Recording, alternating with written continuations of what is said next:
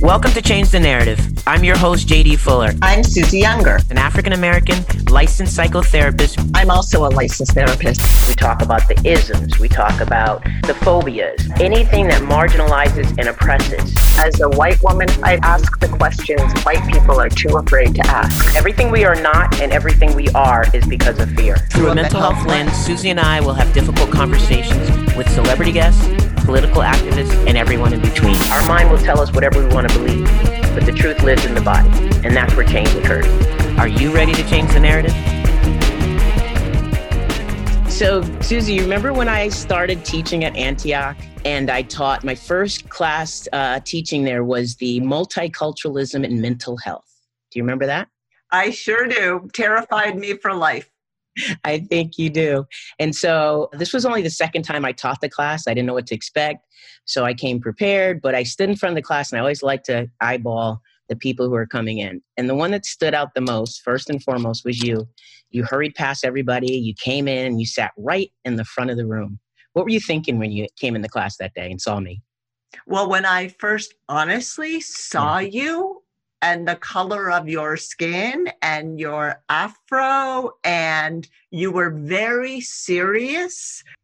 If I'm to be honest, I was super intrigued. I was like, this didn't look like another class that I had been in. Every other teacher I had was white, and I didn't even know what multiculturalism was. So I didn't understand what that was, and I didn't understand who you were.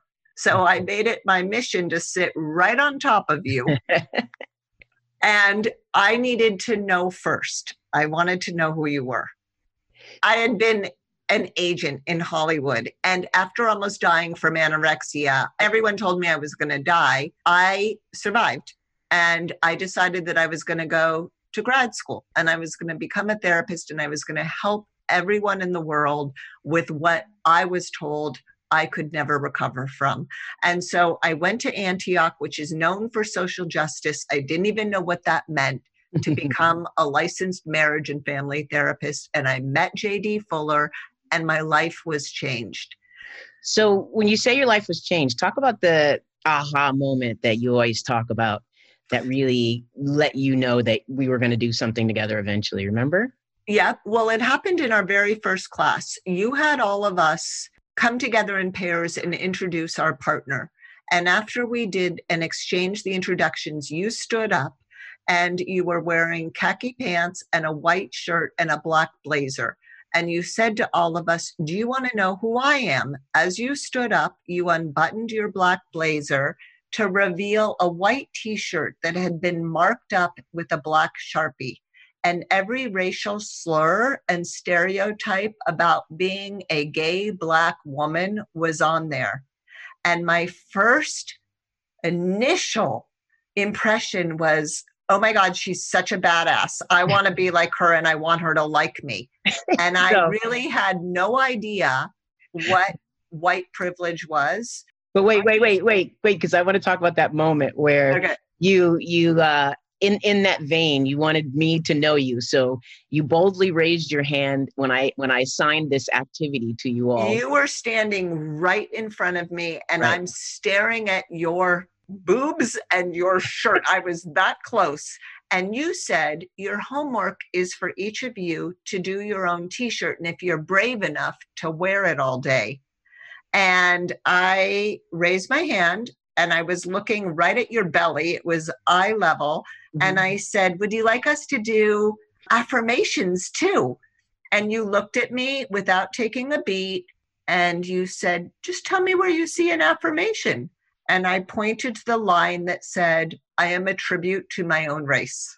And in that moment, when I saw your face and my other Black friend in the classroom go, oh, Susie, that was the beginning of the road where I learned this thing I didn't know I had called privilege. Yeah. And it's been a journey ever since. I mean, I don't remember which class it was actually, but I remember you coming up to me and saying, more people need to know who you are. I was a top agent and I'm going to make sure people know who you are. And I said, for now, why don't we just focus on you passing this class? Right? Right. I was going to ask you what your impression of me was in that moment. Well, I knew there was possibly some fragility involved in this, and I knew there was good intention. So I wanted to offer you grace, which is what I tried to do, but I don't have a poker face. So, it was hard for me to hide, like, are you kidding me? But I hope that my answer, invited you into something larger, and clearly it did because you're here now. This second class might have been the most painful, which was when I walked in and still didn't know you, but claimed my seat. There were 7 of us in the class, and you had arranged 3 plastic chairs or whatever those Antioch chairs were in the middle of the class. And you said, and you had not talked to us about privilege yet, you said, I'd like the 3 people of privilege to walk into the fishbowl. And I remember turning to my friend who was also white saying, I think that's us. And we walked into the fishbowl, and you just poker face said, talk about racism.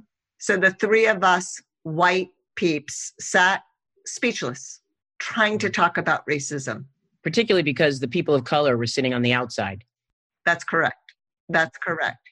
And everything that had been so stable and known for me in that minute, you took away my crutch, which was my privilege. And all of a sudden I was unstable. I didn't understand what was happening. And I had to surrender. But I have to say that you willingly went on a journey with me. And at the end, you learned a lot, showed that you learned a lot. And as you were persistent, we stayed in each other's lives. You joined my clinicians group for white clinicians who desired to be anti-racist in their clinical practice. And you showed up there, you participated in everything that I have challenged you to do along the way, which is kind of what created this partnership and led us on the journey to having a podcast where we talk about things that people are afraid to talk about, through the mental health lens, where we show the intersection between race and everything else in society. Is that fair? Is that fair to say? That is fair to say. And do you remember what you taught me about the world and about racism, and you taught the class? That it was all based on one word. What was it? Fear. Yeah. And so everything we are not and everything we are is because of fear. And as soon as you sprinkled that ingredient that everyone can appreciate and see and know, it just made it easier and more interesting to surrender to. Well, I think that the thing that I've learned from you on this journey, because you have stayed the closest to me out of the Antioch people, is that people are willing to learn. And that I have a way, because this is what you taught me. You taught me that I have a way of teaching people in the dominant culture that creates enough safety and willingness that growth happens. And I saw that in you. So you made it really, tangible for me. And so that's why, again, we ventured out to, show and teach more people how to be vulnerable in this process of talking about things that scare us. Because I think what you taught me and I learned from you is that you teach through the feeling in the body, and you use not your intellect, but your experience to teach. So the thing about our podcast, let's talk about that for a second. What was your idea in doing this podcast? When I said, come on, Susie, be my co-host on the podcast, because the podcast is born out of a discussion about how we want more people to hear what we're trying to have happen in our society. And so what was your idea? What was your thought? My thought initially was that we look very different, and we are very different, but we are Lucy and Ethel. And what makes us tick is our difference and the way that we metabolize information. And you taught me to pay attention to the invisible line or the invisible bubbles that are always there. As a Black woman, your experience will never be mine, and mine will never be yours. Yeah. And you taught me to look through my own lens and to appreciate the parts of myself that I just took for granted, and to see that you haven't had that luxury or that privilege to be able to go through life the way that I have. So why a podcast to do that? So that everyone can come together in our message and really see that there is possibility for empathy and for understanding, to go from conflict and understanding through a mental health lens using compassion and empathy. And the thing about it that is important from the idea of why I wanted to do this, there are lots of podcasts. I mean, there's a podcast for everything, named everything. But the idea about what we're trying to do is, as far as I know, and we've done a lot of research, there is not a mental health podcast that deals with social justice in the way that we do. We constantly integrate the message.